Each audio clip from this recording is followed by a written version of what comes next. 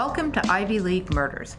My name is Sarah Alcorn. I'm a Harvard graduate and a private investigator. And my name is Laura Rodriguez McDonald. I'm a University of Miami graduate, longtime crime aficionado, and part of a fourth-generation NYPD family. Laura and I don't always agree on everything. With her NYPD roots and my criminal defense background, sometimes we find ourselves on opposite sides of the jury. We do share a mutual passion for crime solving, and we both grew up in Cambridge, steps away from Harvard University. On Ivy League Murders, we discuss cases where the best of the best make the worst decisions. We look at people who seemingly have it all and throw it all away. Hey Laura, if our listeners want to support our podcast, what can they do? You can go to our website at clovercrestmedia.com, where we have merchandise, a donate button, and all of the books we talk about. We also can be found at buymeacoffee.com, and we would love any input or suggestions from our listeners, and we can be reached by email at ivyleaguemurders@gmail.com. And very importantly, if you enjoy the podcast, please hit the subscribe button and give us a 5-star review. We really appreciate all the support we've gotten so far.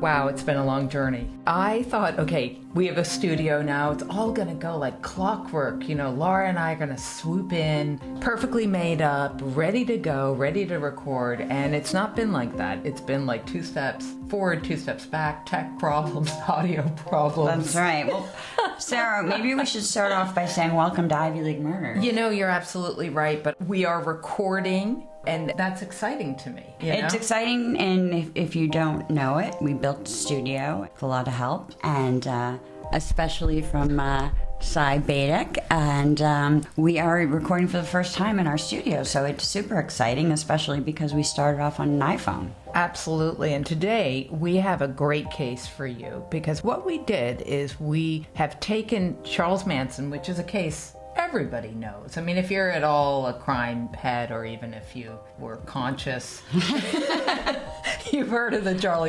Manson family murders. Yeah. However, what we've done is Laura found a victim. Abigail Folger had a Harvard connection. So we went back and looked at the Manson murders from a slightly different lens. So we'll take you into it, and we're calling this one Harvard's Abigail Folger and the Manson family's other forgotten victims. So let's just get going.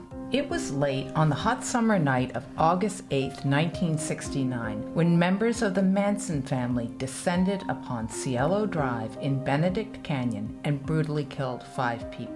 The gorgeous wife of Roman Polanski, Sharon Tate, was 8.5 months pregnant at the time. 4 other people were slaughtered that night, and that's who we're going to focus on in this episode. The next night, members of the Manson family senselessly targeted and killed a middle-aged couple, Lino and Rosemary LaBianca, in their Los Feliz home. The 2 nights of carnage and terror became known as the Tate LaBianca murders. Think about that, Laura. It's known as the Tate LaBianca murders. Even the name precludes the other victims, so that's who we're focusing on today. Tate's extraordinary beauty and being the pregnant wife of Roman Polanski, famed director of the horror hit Rosemary's Baby, there's developed a cult surrounding Sharon Tate and her murder. Sarah, I love me some Sharon Tate. Valley of the Dolls, Jacqueline Suzanne, which has really become like camp cult classic. But today we're going to talk about lesser-known victims at the scene, and one that had Ivy League ties. That's right. And so why and how did this happen? So even after this long, I think people are just stumped by this case. It's the senselessness of it. The mastermind behind this tragedy is Charles Manson. How did he convince his collection of lost, drug-addled souls to commit such acts of cruelty? Helter Skelter was Manson's insane plan to start a race war by planning and perpetrating the Tate LaBianca murders.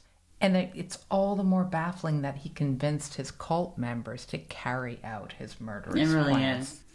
In doing this, I have to give a huge shout out to my sister, Margaret Weir, who's a writer in her own write. And she helped us a lot with the scripting of this. And so in going about this in a bit of gallows humor, please forgive me. So she came up with the phrase Manson family values. So I thought that was absolutely hilarious. But I just wanted to say thank you so much to Margaret Weir, my sister. I miss you. Thank you for contributing. My newest girl crush. I know. Laura and Margaret have something going on now. I'm just whatever, whatever. Okay, such the third wheel. I just wish we were in the same time zone. I know, me too. My God, my sister is basically like if you took Audrey Hepburn and a truck driver and like mated them together. That's my sister. And so, that's why I love her. I know. That's the perfect combination for me.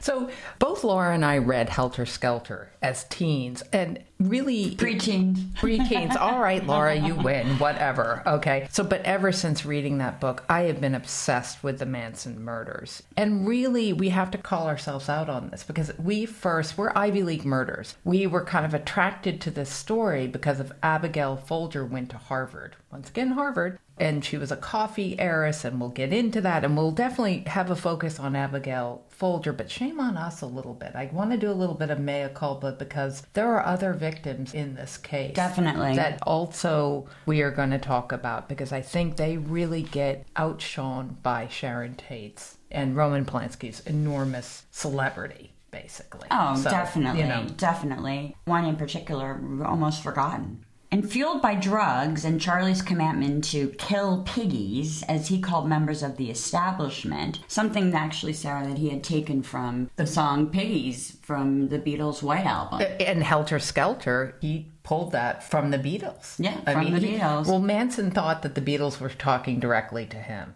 Right, or that's what he told his followers.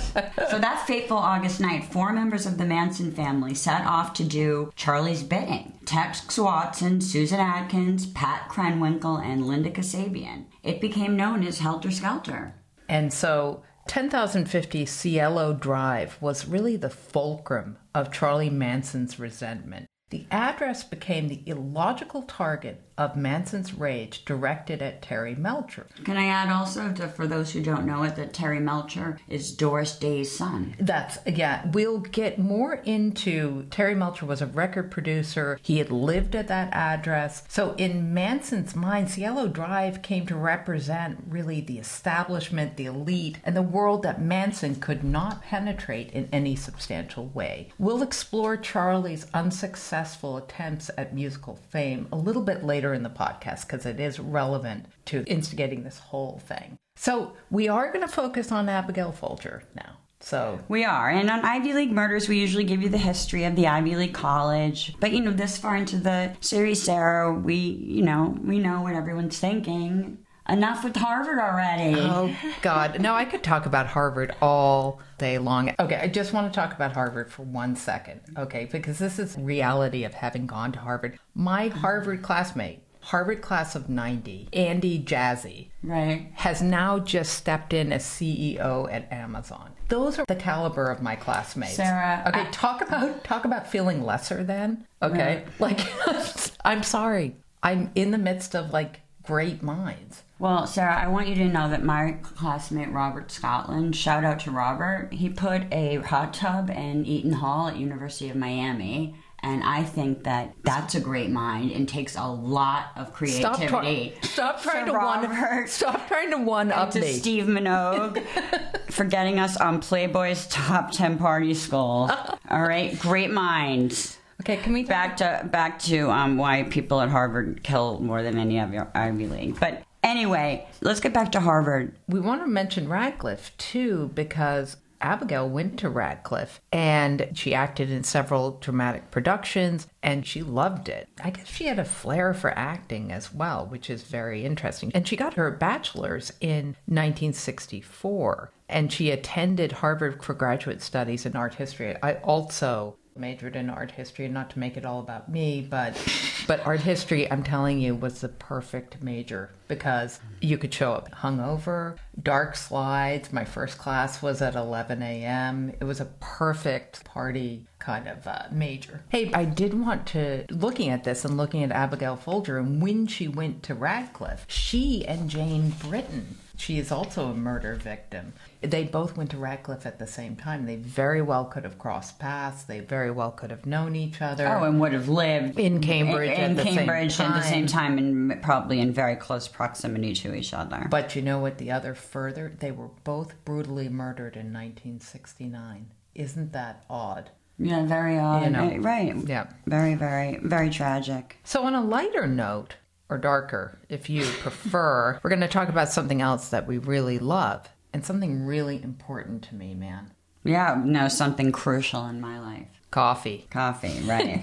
And the once reigning coffee family in America, the Folgers. We generally do give a history of the universities, but since, again, it's Harvard, we thought we would go more into the history of Folgers Coffee. So Folgers Coffee was founded in 1872 by James Folger. In 1900, after James' death, the business had passed on to his sons and began to expand tremendously. Figuring out where the best beans came from, Folger pioneered the idea of mountain brew coffee and containers designed to seal the flavor in better. So James Folger insisted early on that the most important thing was quality and that profit was secondary, that the money would follow if quality was good. And he was right. By the 1950s, under the leadership of Peter Folger, Abigail's dad, their coffee became the #1 brand in America. The coffee on all breakfast tables. And so their slogan, the best part of waking up. I'm not going to sing it, Sarah, so why don't we play it? I know you won't sing it, so we're going to play the jingle right now for you. Oh, what that aroma can do, brighter day for me and you. The best part of waking up is Folgers in your cup. So the darling heiress to this huge fortune was...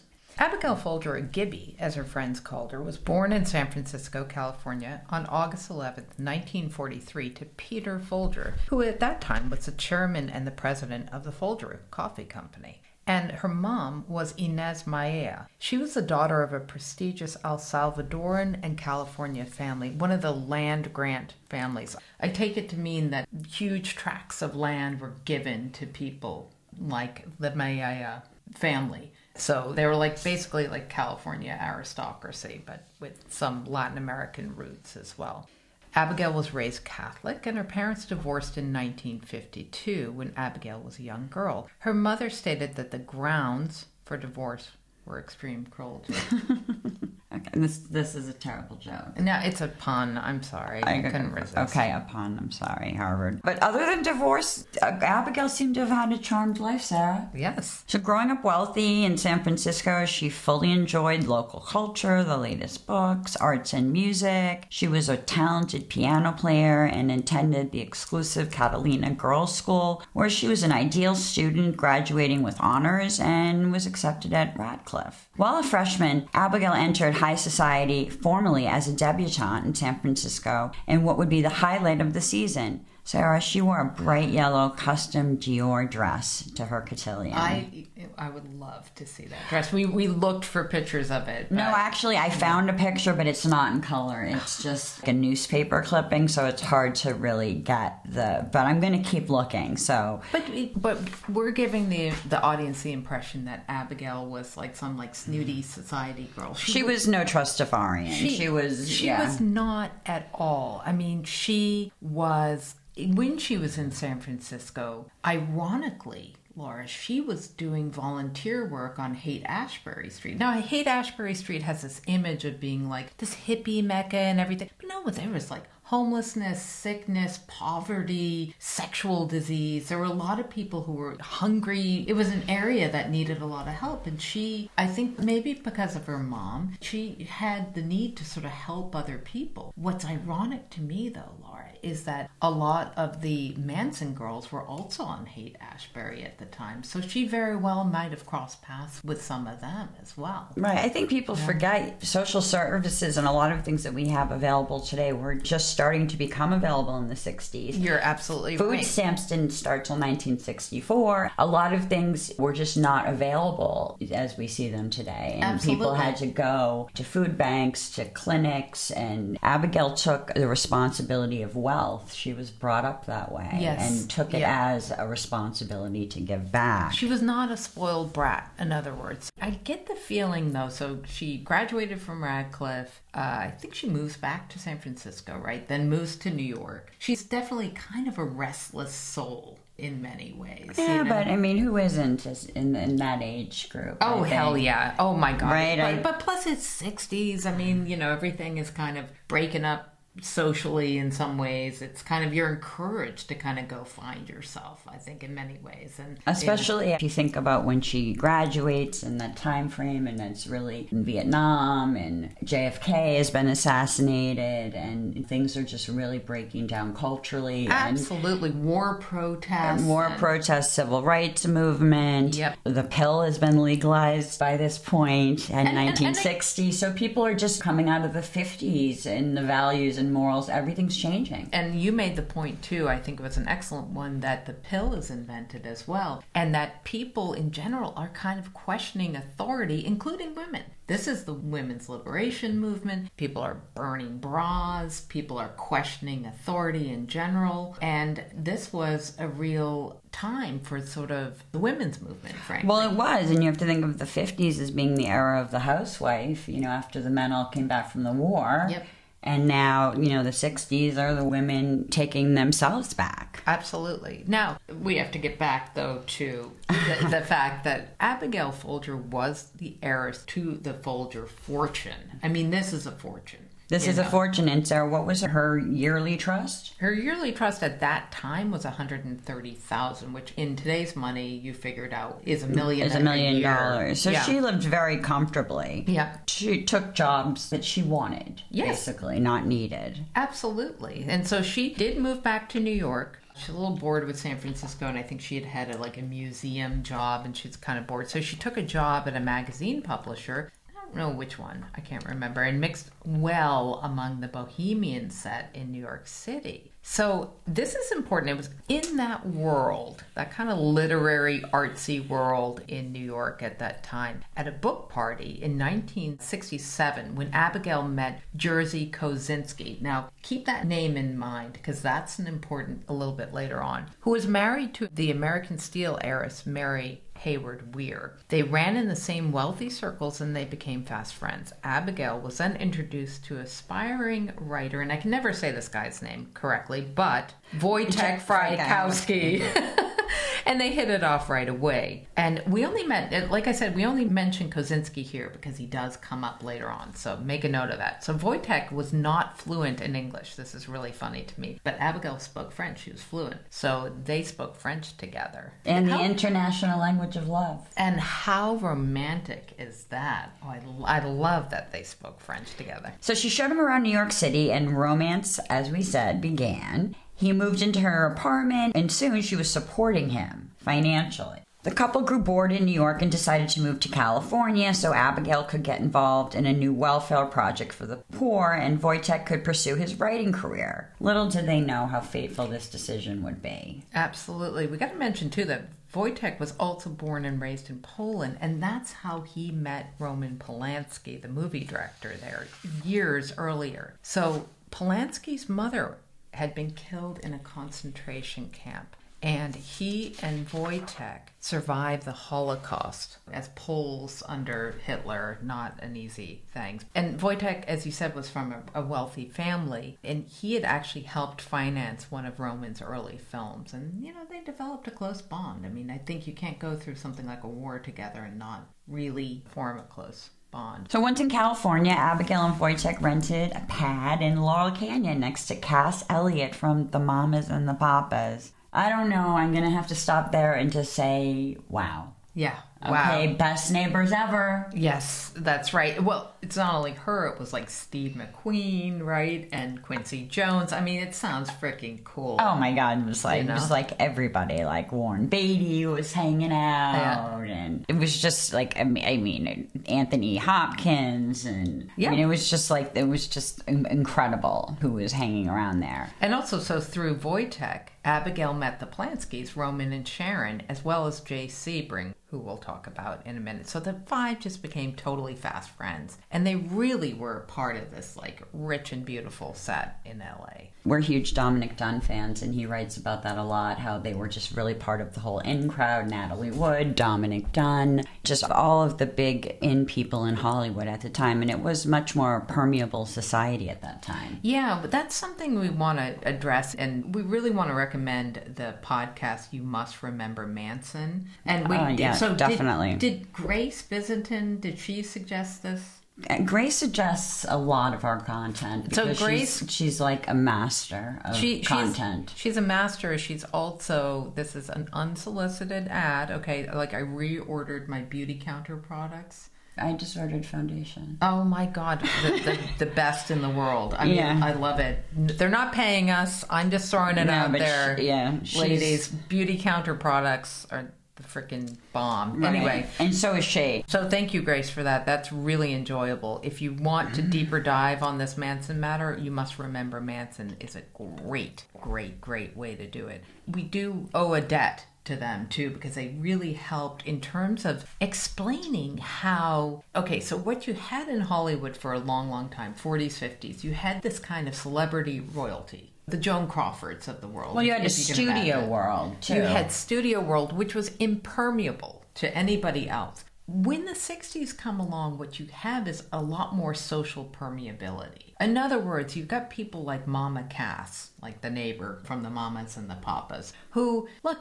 if you want to go and smoke a bowl at Mama Cass's house and you're just a nobody in Hollywood, she's like, come along. There's a much more of a transference. Stars at that time were also really fascinated with the culture. I was going to mention that. I think part of that is, you're coming out of the days of Ozzie and Harriet and Donna Reed and kind of an uptight TV and movie scene in Hollywood. And they're kind of getting hip to the fact that they need to change to meet the needs of society. So they're a little fascinated by this counterculture. Yeah, and I have to say it's all lubricated by drugs, too. Yes, and we haven't really talked about the drugs a lot yet, and we don't want to besmirch anyone's name, but Abigail and Wojtek were heavily involved in drugs, and I think that was very normal for the time. I think that's very normal for people in their early 20s. I don't want to normalize that, or, I'm not knocking her for it. I think she was a young woman kind of finding herself experimenting with the culture of the time, and that was part of it. Absolutely. Yeah, she was. She was definitely doing that.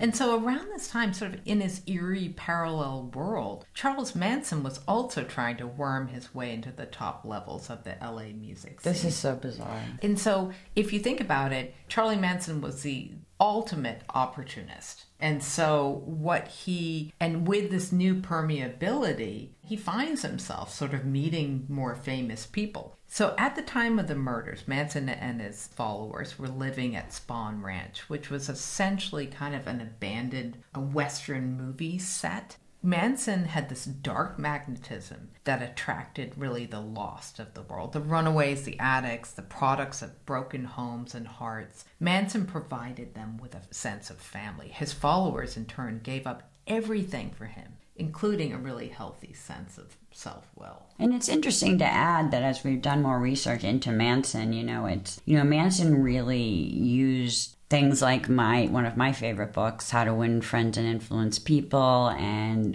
things he learned in Scientology, and he would give everyone acid and not take it, and all kinds of things he used in order to manipulate people. So he was a master manipulator. So along the way, Manson had cultivated a friendship with the Beach Boys' Dennis Wilson, who was briefly amused by Charlie and the family. Wilson's totally hot, by the way. I think he may have been more amused by the women than by Charlie. Oh, totally. Dennis Wilson loved women. And so Manson always had willing women at his beck and call. And Wilson was kind of beguiled by Charlie and the music and the scene, and he tried unsuccessfully to get Charlie a record deal. So we're going to play you a little bit of Manson's music and let you be the judge. Laura says she doesn't think it's too bad, but... My world is a sad world. Often wondered if there's blame. Such a fool in a mad, mad world. With no pictures in my frame. Everyone says crazy fool.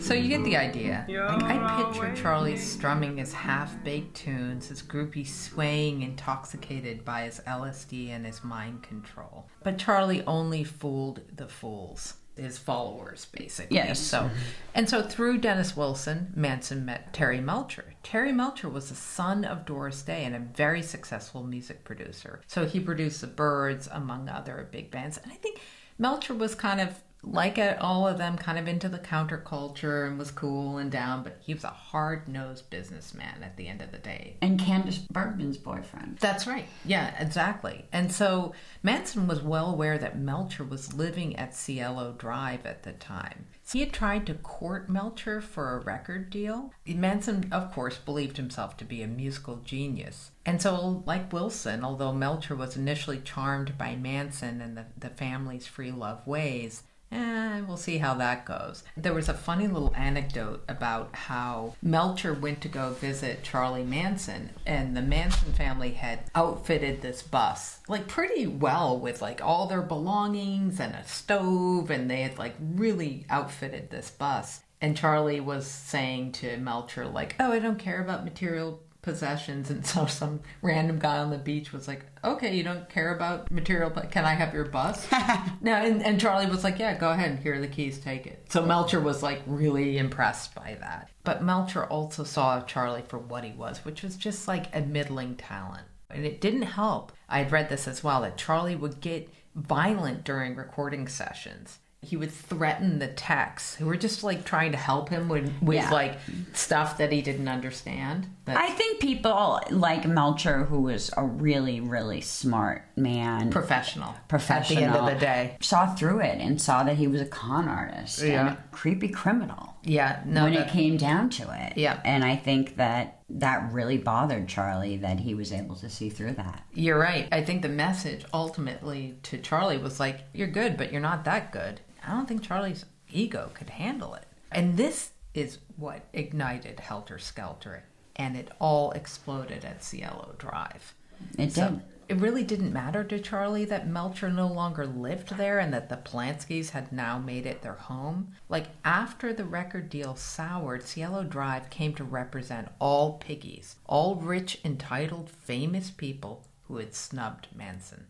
Through Wojtek, Abigail became close with the Polanskis and stayed in their home on Cielo Drive when they were away filming in Europe. I also want to bring up Jay Sebring. Jay Sebring is a very interesting character that comes up in this. So he had this very unique relationship with Sharon Tate. They had been together. They had been engaged. I think Jay was still very much in love with I do Sharon too. And Tate. he was kind of like a fill-in when Roman wasn't around. Yeah, he was kind of like Sharon's companion, basically. Exactly. To what extent, we don't know. No judgment, whatever. But let's talk about the movie Shampoo. If you haven't seen the movie Shampoo, which is loosely based on Jay Sebring. Jay Sebring was quite a womanizer, and he really kind of revolutionized men going to the salon. Prior to Sebring, men went to barbershops. Yeah, they did. And if you think about actors like Steve McQueen, he had these sort of certain iconic,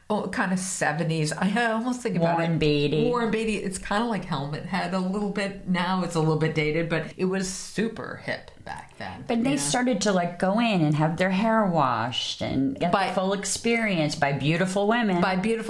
Think about Playboy Mansion hair salon / hair salon. That was Jay Sebring's thing. And he was hugely successful. The salon in Beverly Hills had separate doors. One was just for his female companion. So he was quite a character. And there's a documentary about him out now on Amazon Prime. I haven't watched it yet. Ooh. Yeah. So I'll post about that on Facebook.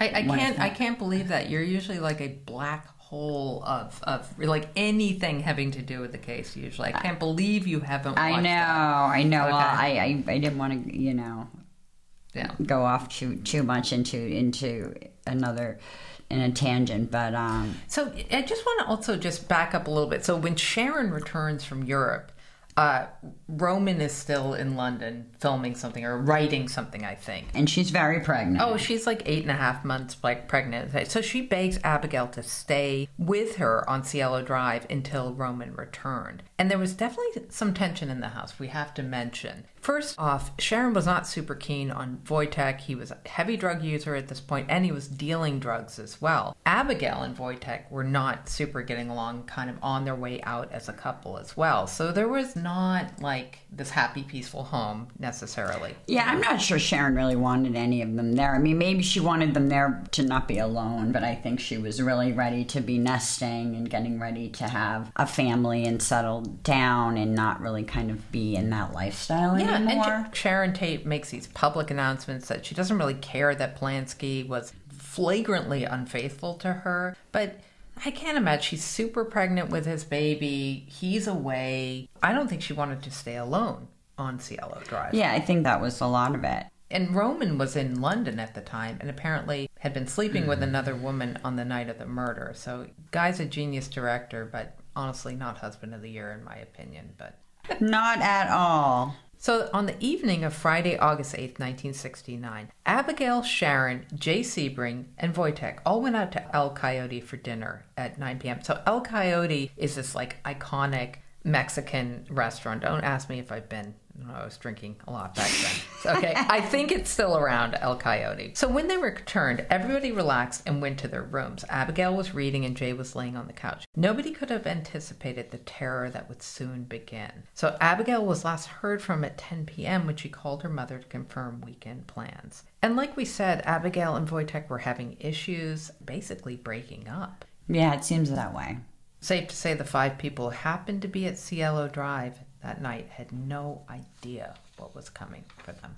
So meanwhile, and on massive amounts of speed, and their minds totally warped by Charles Manson, Tex Watson, Pat Krenwinkel, Susan Atkins, and Linda Kasabian made their way to Cielo Drive. They were armed with rope, a gun, and knives. So first to fall victim was an 18-year-old kid, Stephen Parent. Laura, he was just simply driving up to Cielo Drive to pick up some electronics, and Tex Watson shot him 4 times and killed him in his car. Stephen Parent upsets me so much, and we've been talking about this because I just feel like he is really the ultimate overlooked victim. And it's mentioned that he was shot, and then it's like onto the crime. Yeah, exactly. He was really, from what I've been reading about him, fun, interesting, smart. His friends called him Carrot Top. I know. He was a 6 foot tall, cute redhead. Kind of lanky. He was way into electronics.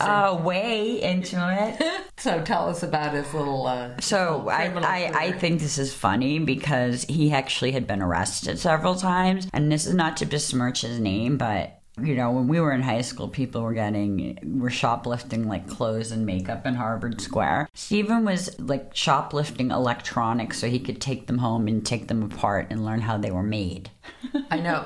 So I feel like if he had the opportunity to live, that he definitely would have done something really great. Engineer or created something. Some player in Silicon Valley, for sure, you know. Yeah, everything I read about him and his family, he was working 2 jobs to go to college. Yeah. All these victims were wrong place, wrong time, but especially he's picking up some electronics that he had bought from the caretaker. And apparently, I read also that his family was so devastated by his death that they all piled into one bed to grieve. Oh.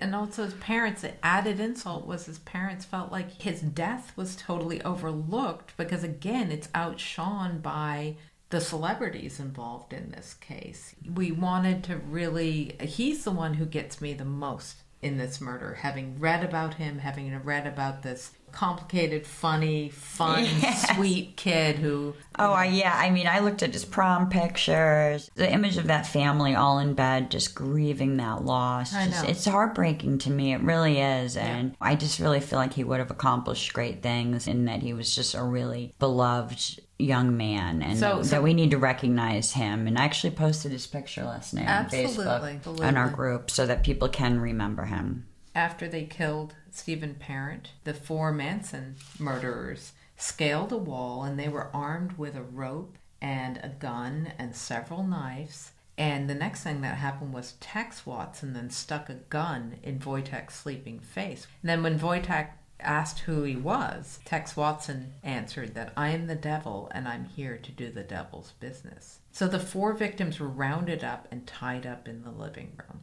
Jay Sebring protested till the end, trying to protect Tate. He was shot and stabbed by Tex. Wojtek was also stabbed by Tex, but managed to struggle free of the ropes and made it to the porch. He was stabbed a total of 51 times. You know, I took a look at his autopsy picture, and Wojtek was covered in stab wounds. So this tough, resilient man who had survived being a Pole under the Nazi invasion, Laura, finally succumbed to his wounds. So sad. I mean, then Abigail also was able to flee, chased closely by Pat Krenwinkel, crying for her mother. Krenwinkel caught up with Abigail, and Tex then stabbed her to death. Her nightgown, Sarah, was so saturated with blood that it had originally been white, but it was completely red. Yep.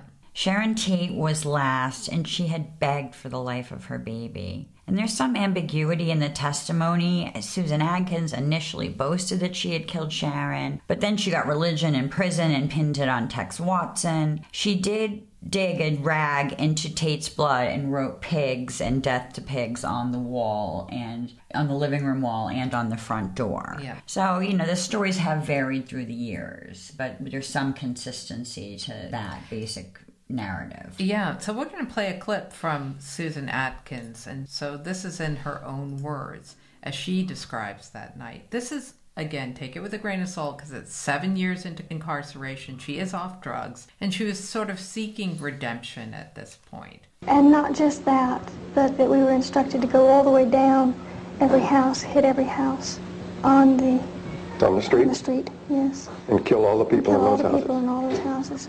And we went into the house, and I remember that as we went in, a car came up to the driveway, and I remember Tex getting out, and without saying anything, there were gunfire shot. I was in the bushes, and... That's when the young boy, Stephen Parent, was killed. He was killed. In the car, outside. Right.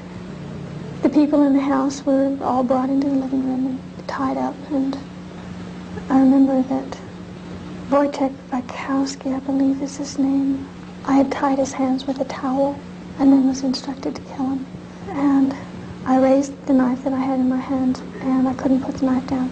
I couldn't bring it down. It was just as though there was a force there that held my wrist, and I couldn't move. And as he saw that I couldn't move, then he very easily undid the ties, the towel that I had tied his wrist with, and he and I began to fight. And I remember I was screaming for help, and he was screaming for help, and then Tex came and helped me, and I was left to sit and watch Sharon Tate.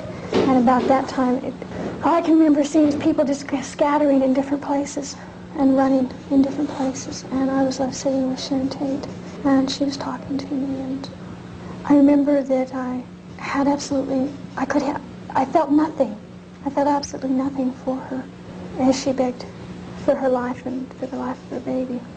I remember when we first went in, one of the people said, "Who are you?" And Tex said, "I'm the devil, and I'm here to do the devil's business." And I remember that in my conscience, it's so alive in me, even just recalling it. I remember that I had gone so far and there was no turning back. Even if I had wanted to run, even if I had wanted to leave, I couldn't.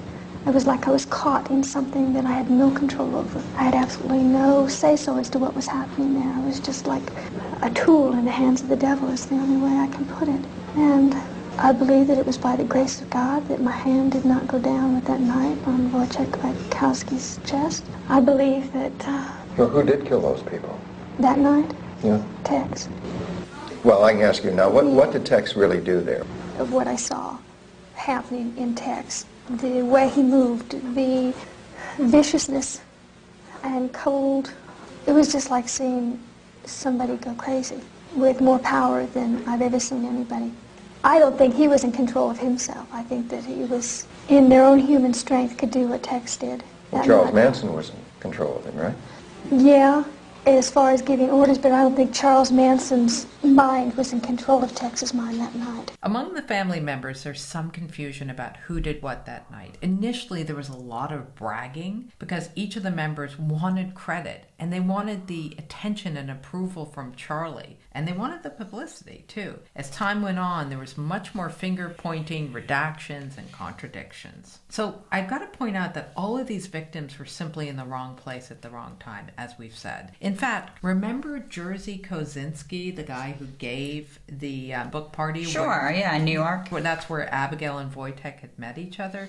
Kosinski was supposed to stay at Cielo Drive that night, but LAX screwed up his luggage and he didn't make it. Wow. He would have been the sixth victim. Unbelievable. I know. And then I also read in a 1971 Playboy article, Polanski said he felt enormous guilt because he wasn't there. He felt he could have talked to the murderers, could have prevented the tragedy. You know, maybe, but like Kosinski, he might have ended up being the sixth victim as well. Polanski, in my mind, is without a doubt a genius director. I'm not sure he's the greatest human being, though. He can't return to American soil without being arrested for anally raping a 13-year-old girl. Okay, so after the murders on Cielo Drive, the Manson families come back to Charlie and they report kind of what happened. And Charlie was disappointed in how sort of messily they did it. And that not everybody got their hands dirty, he felt. Linda Kasabian, who ends up being a very important witness on this and is granted immunity later on. But let's back up a little bit because the family members come back to Spahn Ranch. They report back to Charlie. He is disappointed in a way and thinks that, hey, I'm going to go with them on this next night, which is the night of August 9th, to show them kind of how it's done. Exactly. And on the next night, he brings Leslie Van Houten as well. And they go out and they go to the Los Feliz neighborhood. And he had been somewhat familiar with the house in that neighborhood. And again, he kind of randomly picks a neighbor's house, well, not even the house he was familiar with. And this was the home of Lino and Rosemary LaBianca. That's right. So Charlie initially goes into their home, he ties them up, and he gets the other family members who are accompanying them. Again, they brutally kill the LaBiancas. They write on the wall, they actually stick a fork and a knife into Mr. LaBianca's backside. They carve the word war into his stomach, and they... It's brutal. It's brutal. It's brutal. And let's just say that Charlie goes in and ties them up, and then he leaves. So he's not present during any of the murders. That's right. And after the murders, the family members write in blood, helter skelter, death to pigs, and the word rise on the walls. So obviously the authorities know that these two murders are connected. So the Manson family then flees to Barker Ranch in Death Valley, and they're sort of inanely waiting for helter skelter to begin. Now this is the race war that Manson had predicted. And let's also keep in mind that at the same time this is happening, they have no money, kind of resorting to petty crimes. When they're living. Right. To survive. And this is basically what gets them tripped up. But these murders were not solved right away. They were not solved right away. And the 2 nights of murder really left the authorities baffled. And the elites in LA just terrified. Nobody knew, terrified. Who was next? People got guard dogs, gun sales skyrocketed, and they're really wondering who the hell did this and why, and they couldn't figure it out. People really thought there could be some crazy person out there wanting to kill wealthy people and celebrities. Well, and they weren't far wrong. You're right, they weren't far wrong. And people, now you see it in Bel Air, LA, Beverly Hills, the gated communities and homes. But after Manson and these crimes, these things all sprung up. Security systems and, like you said, guard dogs, weapons, everything changed. And that society that we talked about being so permeable, all of a sudden the boundaries went right up. Yeah, understandably. And very understandably, because it was 4 months from the time of the crime where nobody knew who had committed these crimes or why. Exactly. So what happens? How is this revealed? It's revealed in a couple of different ways. So during these 4 months, a lot of suspicion comes on Roman Polanski, really almost simply because Rosemary's Baby had been this kind of big horror cult classic hit, and it had involved the occult and the devil, and there was also speculation that this had to do with drugs because there was a lot of drug use going on. So there was all kinds of theories, and people were speculating, and nobody knew. They weren't sure if Polanski was jealous because Jay Sebring had a relationship with Sharon. There was all kinds of speculation, all kinds of theories. But what happened was there was a girlfriend of a former member who was actually in jail for murder of the Manson family. She went to Barker Ranch, and then she was told the whole story of what had happened.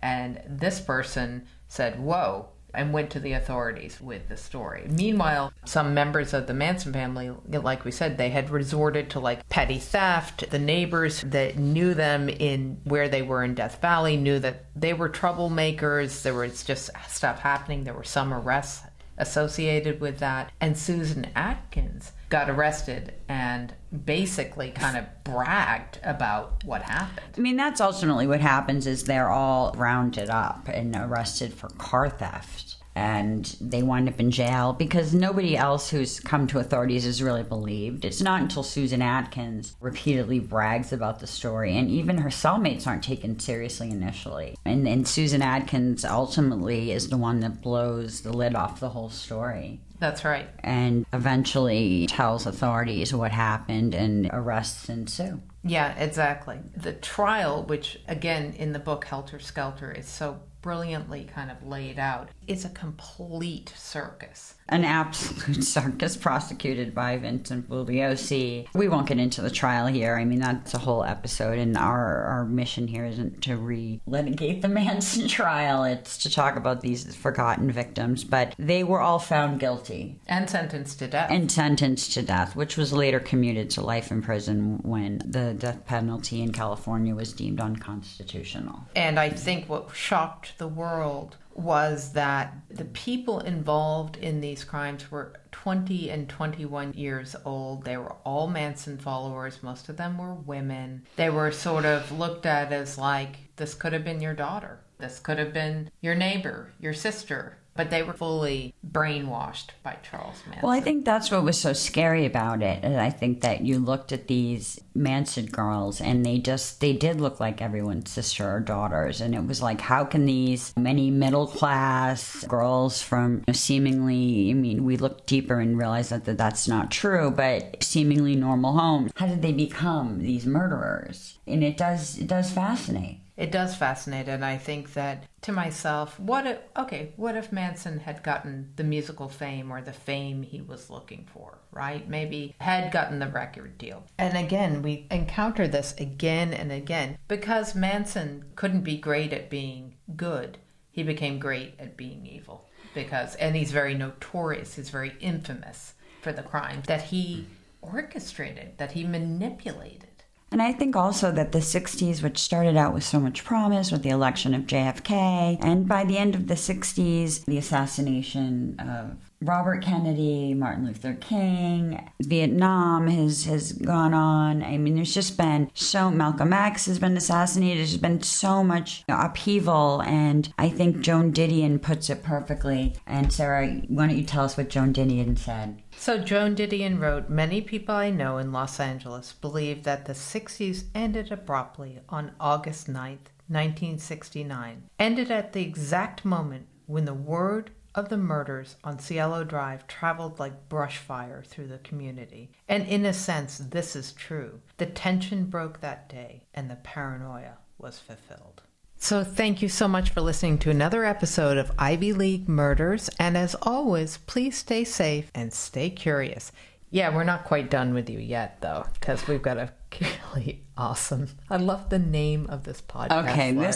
I'll ask you to hold on to listen to a trailer of one of my new favorite podcasts. They're Irish, of course. And so Sarah, can you please say Kian? It's Kian. Kian, okay. I can never pronounce his name, but he's absolutely awesome. And the podcast is called Dickheads of History. And what he does is actually Roman Polanski he has a great Facebook page. So check out his Facebook page, but he'll do like Dickhead of the Day. And Roman Polanski was recently a Dickhead of the Day. But it's actually really pretty interesting because what he does is he kind of brings up the point of, can you love the art and not the artist? And so it brings up a lot of interesting points about whether you can separate the two. And it's pretty interesting. And he brings up kind of the dark side of a lot of people that I didn't know had a dark side. And I'm pretty fascinated by the whole thing. So please hold on. Check out his podcast. Check out his Facebook group. It's totally a blast.